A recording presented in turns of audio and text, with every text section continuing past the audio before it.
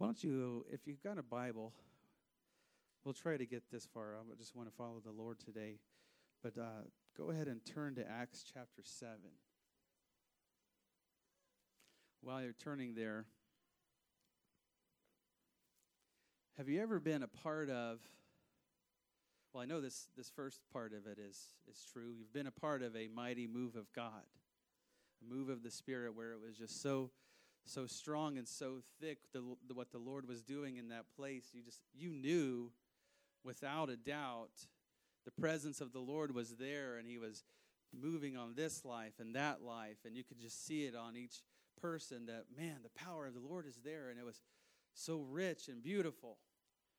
Or even you maybe heard a great Bible study, a great lesson, something that a preacher laid out to you in such a way that, man, it was perfect. It was clicking.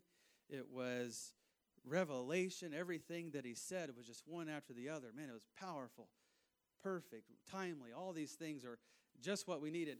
And then you go and you try to maybe explain it to somebody else. And just say, this is what you missed. It was this person said this, or that person was praying like this, and it was just, man, it was awesome. It was powerful. And that person's like, oh, cool. That's good. Or you try to explain that message, and it's, man, he started with this passage, and he said this about that guy in the Bible I've never heard of, but it was just right, and he taught me all these things. And that person's, oh, cool. Okay, good. No, you're not getting it. It was better than that. It was better than cool. Or, okay. No, it was powerful. It was awesome. Or maybe you've come to church and the Lord moved on you in such a mighty way at that particular service, a Friday night, a Wednesday night, a Sunday, whatever it was.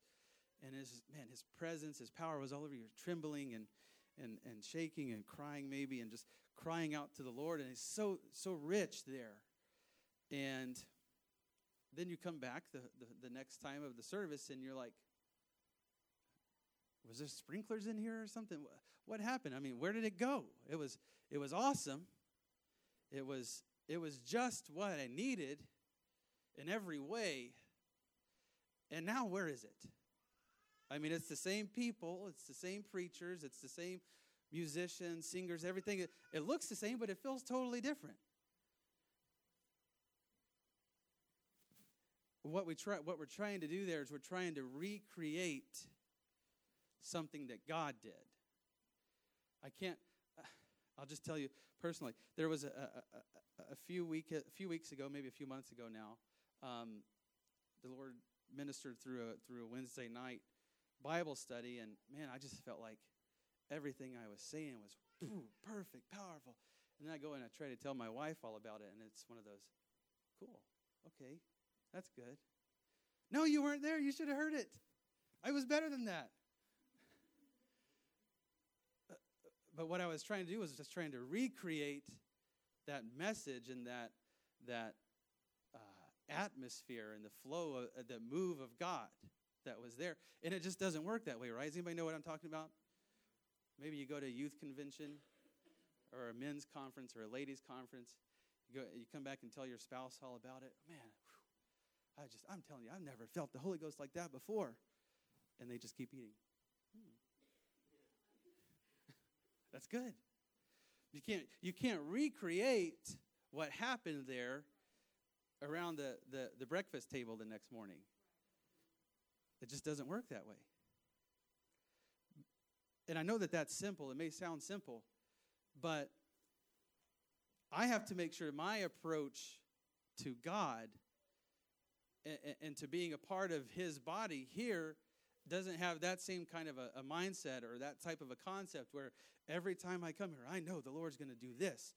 And if he didn't do that, what's my problem? Or what's his problem or her problem? Or who did something wrong? Who turned the lights out? Where did it go? Where did that power go? Because I know it was here before. The Lord doesn't always, thankfully, he doesn't always just move the exact same way every time. It would be kind of strange if we served our kids the same exact breakfast down to the bite, made him put on the exact same clothes as the day before. Oh, yeah, yesterday was a good day, wasn't it? All right, so you want some more oatmeal? Same bowl, same spoon, same shoes. Oh, you weren't wearing those slippers. No, go get the other ones. You were wearing those, because that's how it was supposed to be when it was good. Now, the Lord doesn't do that for us. The walk that we have with God, it's supposed to be progressive to where, yes, that was a good thing. I'm thankful for that. But I'm not just going to keep going back to that and expecting more of that when I know that he's got more in store for me. Amen? Look at Acts chapter 7. I would love to just take the time and read this entire passage. If you never have, or if it's been a while like it had for me, I encourage you. This is Acts chapter 7 is a snapshot of the whole Bible. You probably didn't know that. It's Stephen testifying before the high priest and the council when they've brought him into the temple. This guy was out here. You know what? Those disciples have been tearing up the joint and making all this havoc and healings and all this. He's one of them. They bring him in and they say, "Okay, Stephen, what do you have to say for yourself then? Explain to us, is this true?" And he starts at verse 2, and he starts telling them, remember a guy named Abraham? Of course we know Abraham. We know all about Abraham. We are sons of Abraham. But that's where he starts. Abraham. God told Abraham, leave your country and do all this. And then he walks through from Abraham. And then he had these sons, right? And then Isaac, and then Jacob. And you remember what Jacob did and how it led to him and his brothers, right? And what they all did and went through. And he works his way down. It got to Moses, and Moses kind of was like Abraham, where he had to flee where he was and go dwell into the wilderness. So he's basically giving the Sanhedrin a Bible study, if you can imagine that. The council, the Pharisees, the Sadducees, the guys that 24/7 live this stuff, read this stuff, know it inside and out, backwards and forwards, way better than I ever could hope to, because it's what they were born into and what they've devoted their life to. And Stephen, some random disciple, is giving them all the Bible study from Genesis. Well, where are we in? Through Acts. Genesis through Acts. Because he starts, and he ends by saying it worked all the way to Jesus, that guy who you all are responsible for killing. That's a bold move right there. I mean, it's bold enough to just say, I'm going to tell you about your father Abraham and his descendants, how we got to today. But then he even goes as far as to say it led through that to Jesus, and you're responsible for his death, the one that you just denied and crucified. But I want to point out this passage in the middle of what it is that he's talking about, because it's kind of, like I said, it's a snapshot. I won't take the time to talk all the way through the life of David and then Solomon. But so Moses, as they were wandering in the wilderness, he gets these instructions from God about how to build a tabernacle. Everybody's familiar with the tabernacle to some degree, right? That it was the mobile church of that time. Because Moses went up into the mountain. While he was gone, all the people, they decided to go crazy. Or they just decided to go human, if you can imagine that. Can you believe it? But they tell Aaron, the number 2 guy, we don't know where he is or if he's coming back. So make us a god. Because we got to have something. We got to have someone, something to worship. Because we're worshipers. So here's all our jewelry. Here's my watch. Here's my necktie. What can you make out of these things? They fashion these gods. And Moses comes down and sees all this stuff. And God sees all this stuff. He says, this is not going to go on. If you got to have something, if you got to manufacture something, I'll give you the instructions for how to build a tabernacle so we can at least go about worshiping me correctly.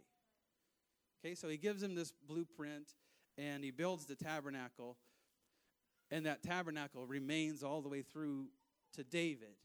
And David gets this idea, you shouldn't be just dwelling in this those threads. Lord, look at those threads that you're wearing. I can make you something great. I can make you something beautiful, something you'd be proud of, something that all the other kingdoms would want to come see and be impressed by. And God says, well, if you must build something,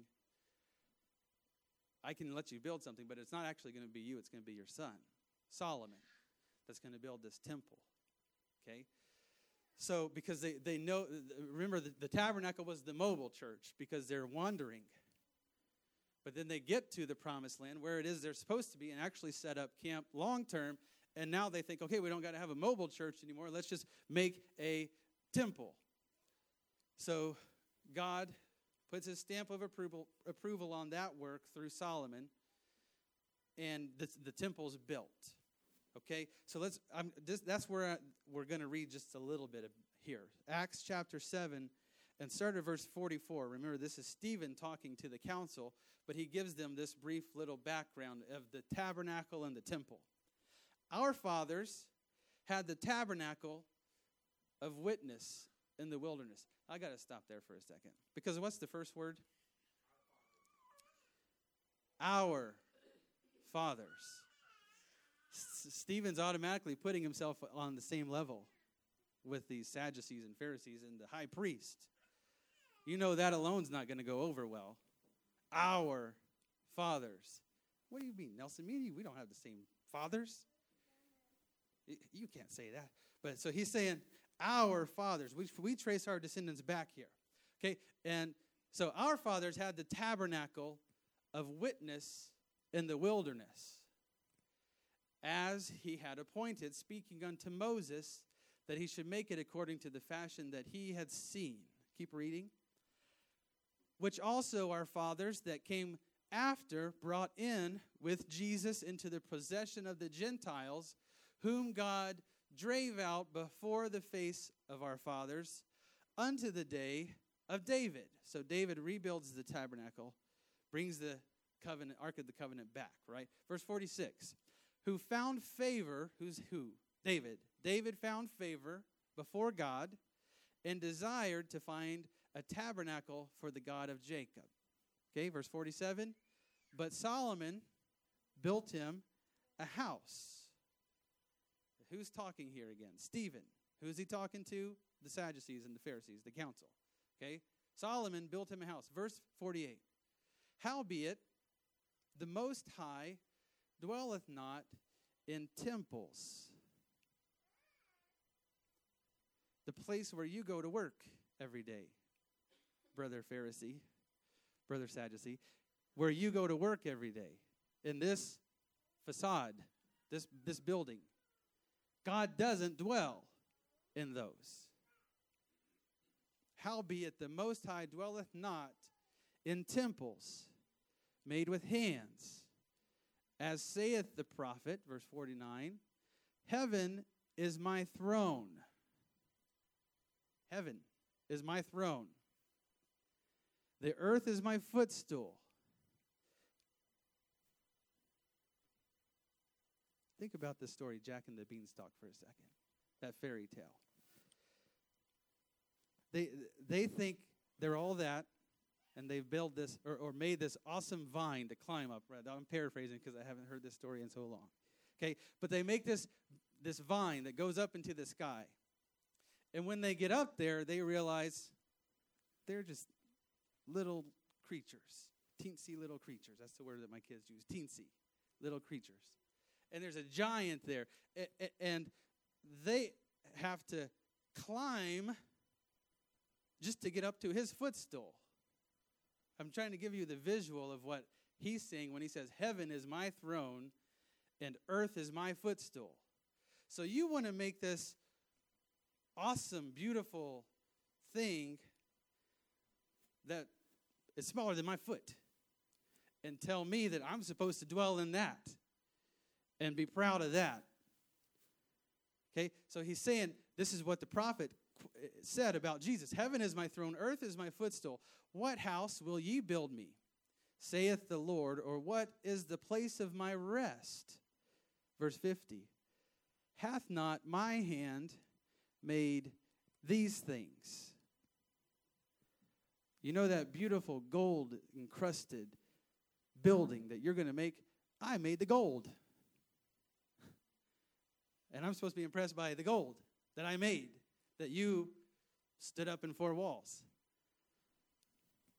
Okay? We're talking about trying to recreate something that God did. Jump to Acts chapter 17.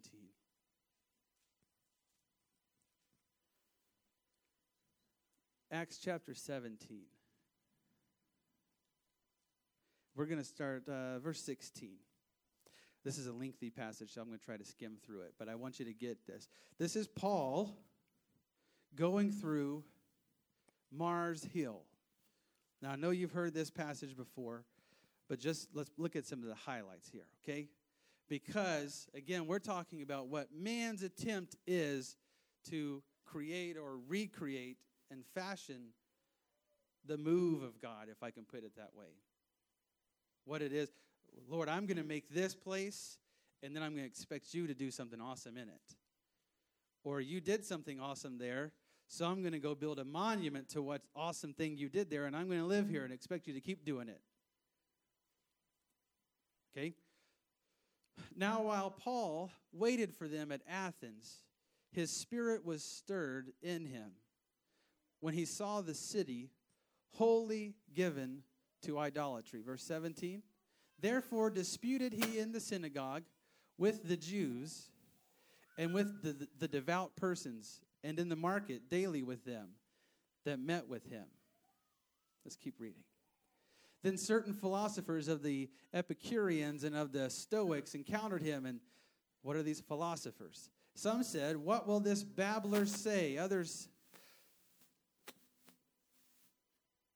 some, he seemeth to be a setter forth of strange gods, because he preached unto them Jesus and the resurrection.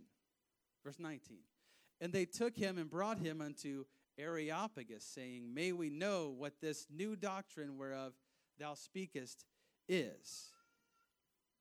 Everybody still with me? Verse 20. For thou bringest certain strange things to our ears, we would know therefore what these things mean.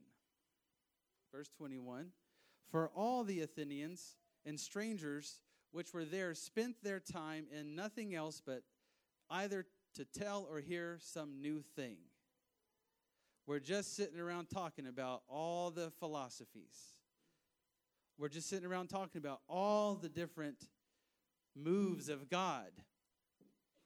Boy, men's conference 2012. Yeah, whew, that was great. But remember 2013? Oh, yeah, that was awesome. See where I'm going with this? Remember 2014, though? Oh, yeah. That preacher, he was almost as good as the one in 2015. Yep. I'm not knocking on men's conference, okay? I believe in it, in the ministry there. But this is what they're doing. Paul gets a really good insight and understanding of your mindset, because this is all you do. You sit around talking about the things you've heard and trying to recreate the things you've heard.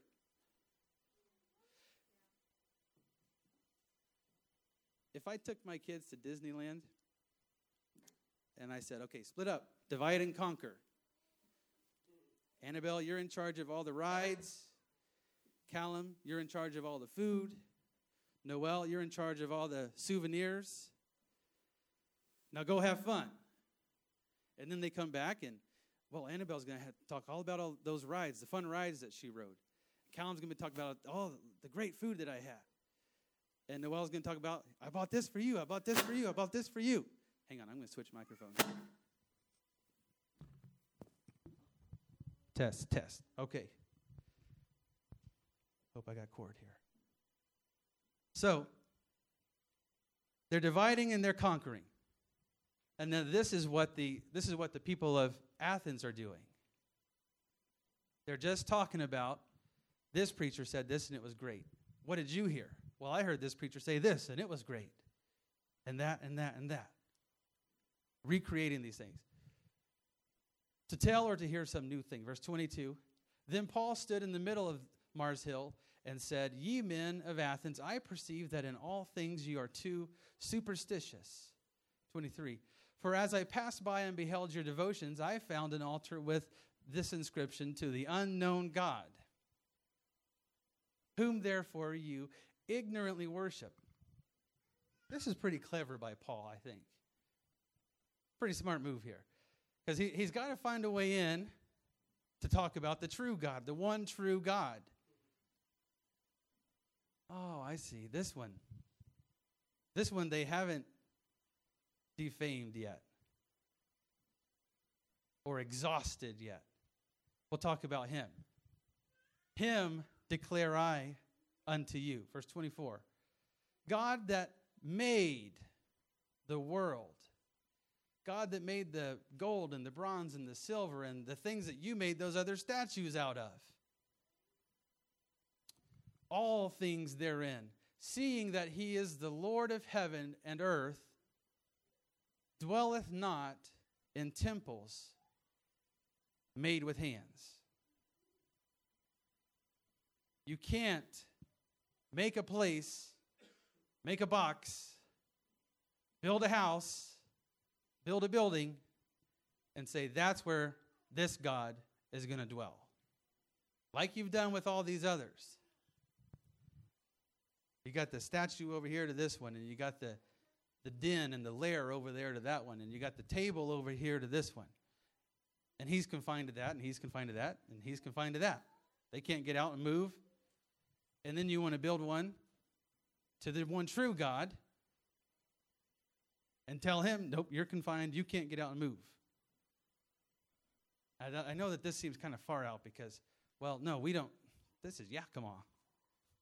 We got all these churches. We got our homes. We got the people of God, the body of Christ, and we would never do something like that. We would never expect to limit and confine God. But brother or sister, I'm not talking about a physical place today. I'm talking about my spirit, my mind, and my intellect. When I come here and I think, all right, we're going to pray, let's pray. We're going to sing, let's sing.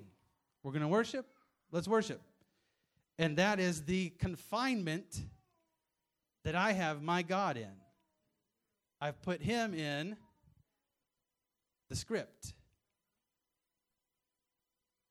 He doesn't work that way. Because then, what I started out by saying, that's the road that I'm going down. I'm comparing this script and this script and this one. Oh, this one was really good. This one not so much. That one was okay. This one was a little bit better. And what I'm doing, I am ignorantly, it means without knowing, I'm putting God in confinements and saying, March 28th, yes. March 21st, nah. You see what I'm doing? I'm limiting God. I'm coming to God with this approach. All right, April 29th remains to be seen. What is he going to do? What is he going to do that outshines what he did on this other time? And in doing so, I am trying to create or recreate a move of God. Manufacture a move of God that is somehow at least equal or better than a prior one. You can't recreate on your own something that he initially created. You can't do it.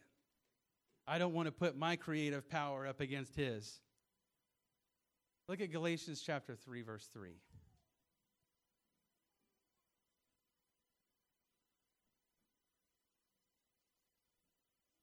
Paul writing here again to the church in Galatia.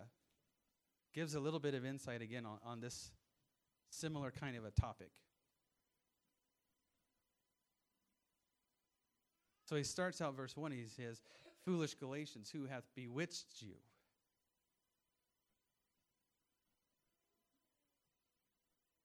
Who has come in and changed your mindset, altered your mindset? That's what bewitched means, right? They've done something to you that's caused you to not think straight. They've done something to you that's altered what was your pure mind, your pure concept. And now in verse 3 he says, "Are you so foolish, having begun in the Spirit?" See, that's what God initially created. That's the work that God did. The creative power of God began in the Spirit. I'm sure if we went around the room today and testified about somewhere in the past where God did something creative in you through the Spirit, oh man, that'd be awesome. We'd be shouting, "Awesome, praise God, thank God for that." Because he began something in the Spirit, and it was wonderful.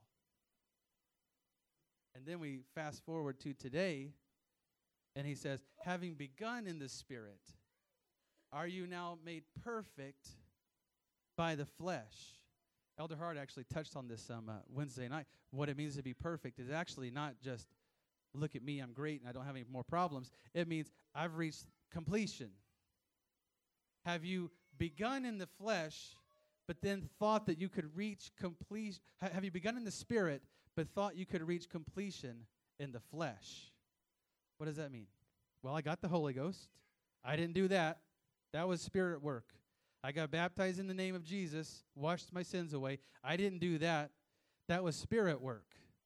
That was the Spirit working in me, begun in the Spirit. But then I think, okay, I'll take it from here. I got it from here. I got this clean slate. I got a clean bill of health. I'm good to go. I'm going to go my way and do my thing now.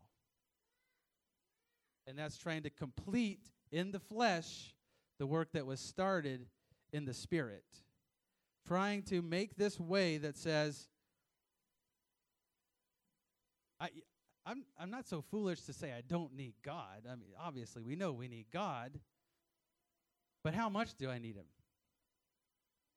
I mean, I got the house. I got the clothes in the closet. I got the gas in the car. I can get pretty far ways on what I've got now. I can go. I got food in the pantry. I'm good for a few weeks till it's time to shop again. And then when it's time to shop again, when it's time to when there's a need that arises that's outside of my control, oh, now I need you. Now I was Spirit. Then I try to become perfect in the flesh. Can't do it. I need you again. That is what Paul is saying is foolish. Thinking you can do something or you can further something that God did, that God started, a work that he's done. We look around, we can examine our lives and say, well, I've got this far through the grace of God. He's brought me up to this point, this day. But I want to continue. How am I going to continue? Through the flesh or through the Spirit? It's pretty simple. And how do I know which one I'm doing? How much control am I giving to God? It sounds extreme, but I don't know another way to explain what Paul is saying here. To begin in the Spirit, but then think you can pick it up somewhere along the way in the flesh and carry it forward. This is my own life that I'm talking about. I can do nothing. Jesus said, the Son can do nothing of himself. See, he understood this. He had this concept. The Son can do nothing of himself. I don't have power, ability, wisdom, strength, whatever it is. I can do nothing except that which the Father telleth him to do.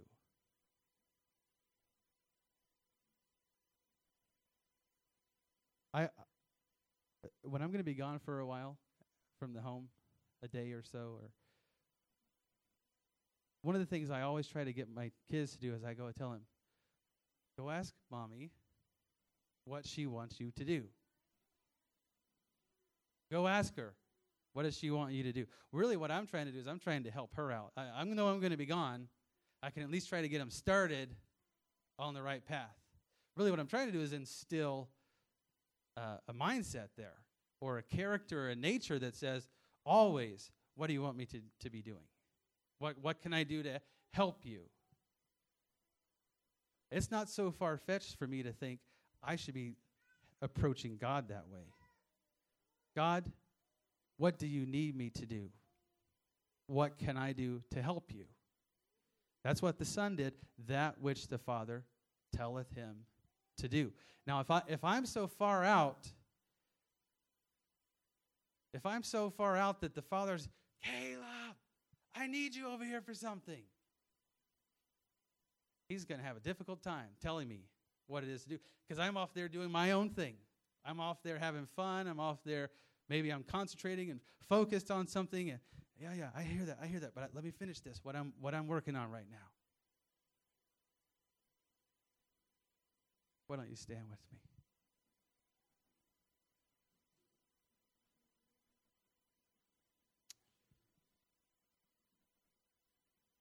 What we have here today is an opportunity to approach the Father and say, what is it that you want me to do? You tell me what to do. I will do it. The Son can do nothing of himself. I don't want to complete or move forward, try to progress through the flesh, through my own ability, through my own reasoning.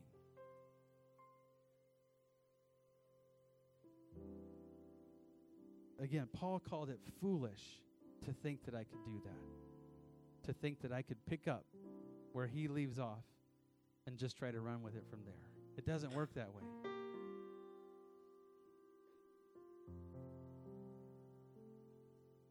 Would you pray with me? Lord Jesus,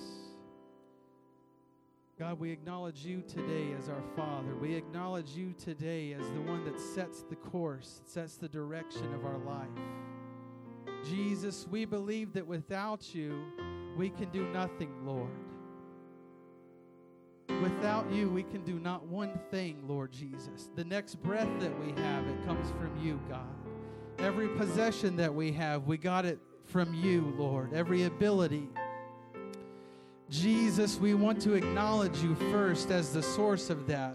But we want your direction, God, and your wisdom for how to proceed, how to go forward. In the name of Jesus, I'm going to open this altar. I invite you, find a place to pray, because I know the Lord's here. He wants to give direction today. He wants to give understanding today and peace. In the name of Jesus, Lord, we seek after you right now. Jesus, we seek after you right now, God, for your wisdom, for your direction, Lord Jesus. God, forgive me for the times I've tried to operate through my flesh, God, for the times I've stepped outside of your work and your will. In the name of Jesus.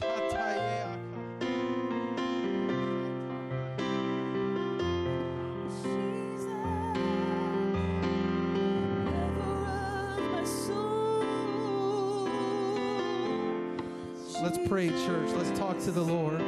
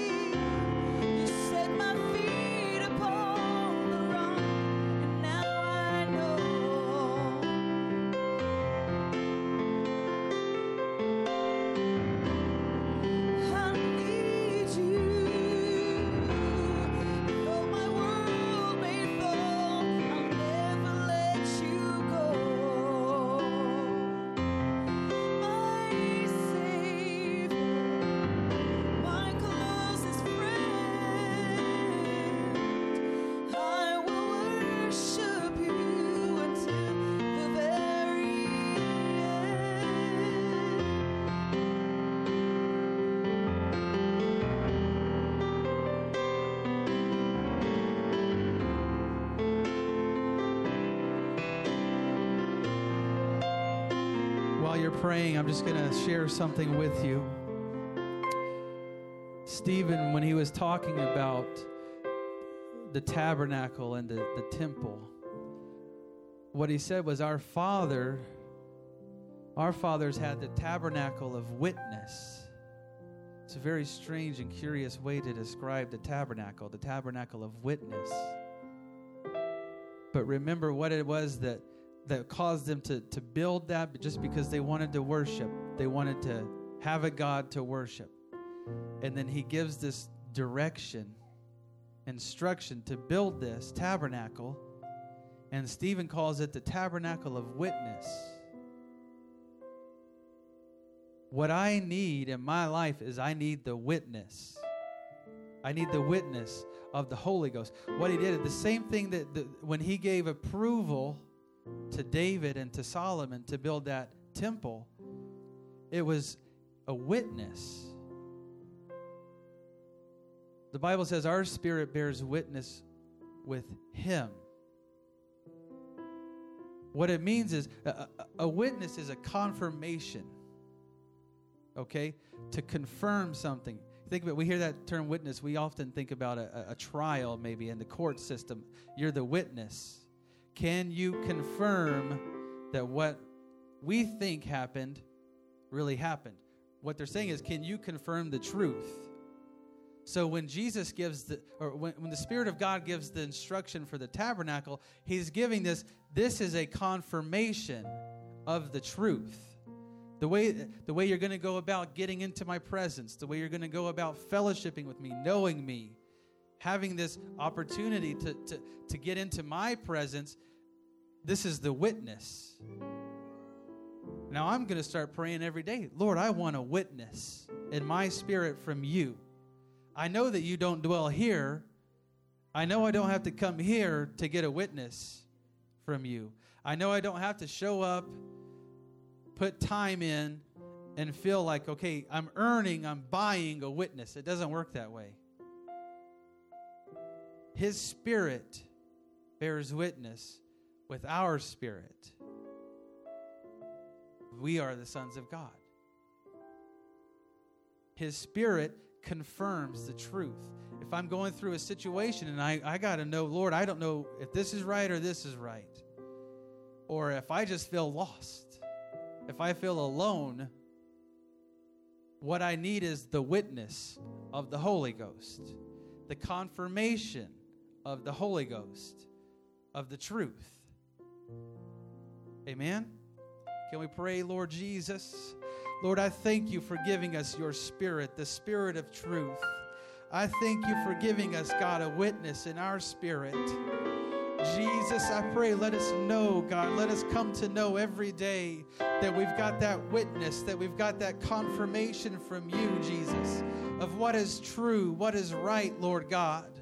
Lord, we don't want to just feel good about ourselves. We want to know that we're walking in truth. We want to know, God, that we are pursuing and progressing a true and right relationship with you. Jesus, cause our understanding to know the truth.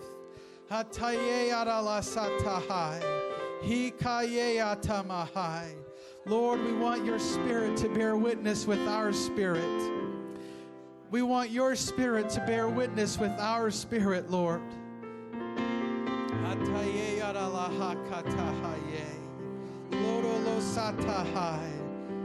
Jesus, in your name. Jesus, in your name. Lord, in your name. In the name of Jesus. In the name of Jesus. Before we dismiss, I want to remind you, encourage you to keep Brother and Sister Jester in your prayers this week. Brother Jester's had some operations. He's had some work done. We're believing that it's going to be corrective work. Amen. Claim that. Pray healing over him. Pray strength into them. Amen. Sister Jester, God bless you. Good to see you today. Amen. Why don't you greet one another, encourage them, give them a word of encouragement, and you're dismissed in Jesus' name.